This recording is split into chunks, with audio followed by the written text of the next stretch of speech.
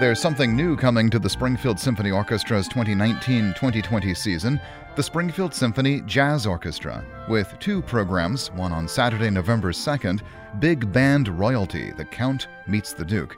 Then next May, it's Ella Fitzgerald, First Lady of Song. These performances will be at the John Legend Theater in Springfield. I'm Larry Carrassel with Arts Focus. Here is Todd Stoll, the director of the new Springfield Symphony Jazz Orchestra.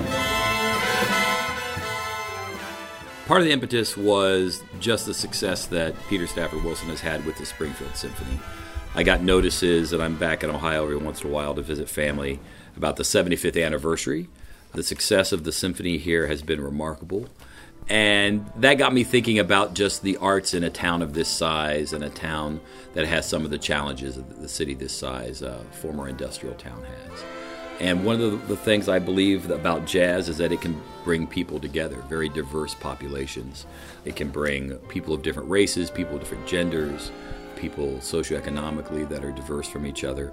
We feel that jazz can bring people together, and I feel that I can help bring, with the jazz orchestra, more diversity to the art scene here in Springfield and build on the success that the symphony has had for 75 years, which is remarkable. One of the things I believe in is we have to kind of establish, as a new arts organization, establish our identity, as well as establish kind of a foundation for what the ensemble is going to be about and what the programming will basically kind of sit on. So Ellington and Basie, that's kind of the bedrock of it. It's not the Basie and Ellington as popular artists. It's the Basie and Ellington as fine artists.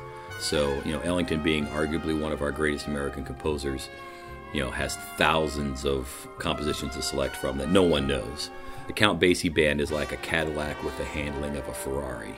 It's comfortable, it moves, and it's very nimble. So both those gentlemen ran jazz orchestras that each of them were active for over 50 years. Just the breadth and the depth of what they have available to choose from. There'll be a couple hits in there people will recognize. We'll play April in Paris, Every Day I Have the Blues. It looks like for the second jazz program, we're going to continue with SSO's Women in Music theme with an Ella Fitzgerald program. Yeah, and that was suggested to me by the Maestro Wilson. Very happy to keep with that theme. Ella Fitzgerald being at the top of the mountain. We have Carmen Bradford coming in, a very well-known jazz singer, been nominated for a Grammy Award, who's actually, Carmen is out with the current edition of the Basie Band right now, touring in Europe. She has a wonderful Ella Fitzgerald show.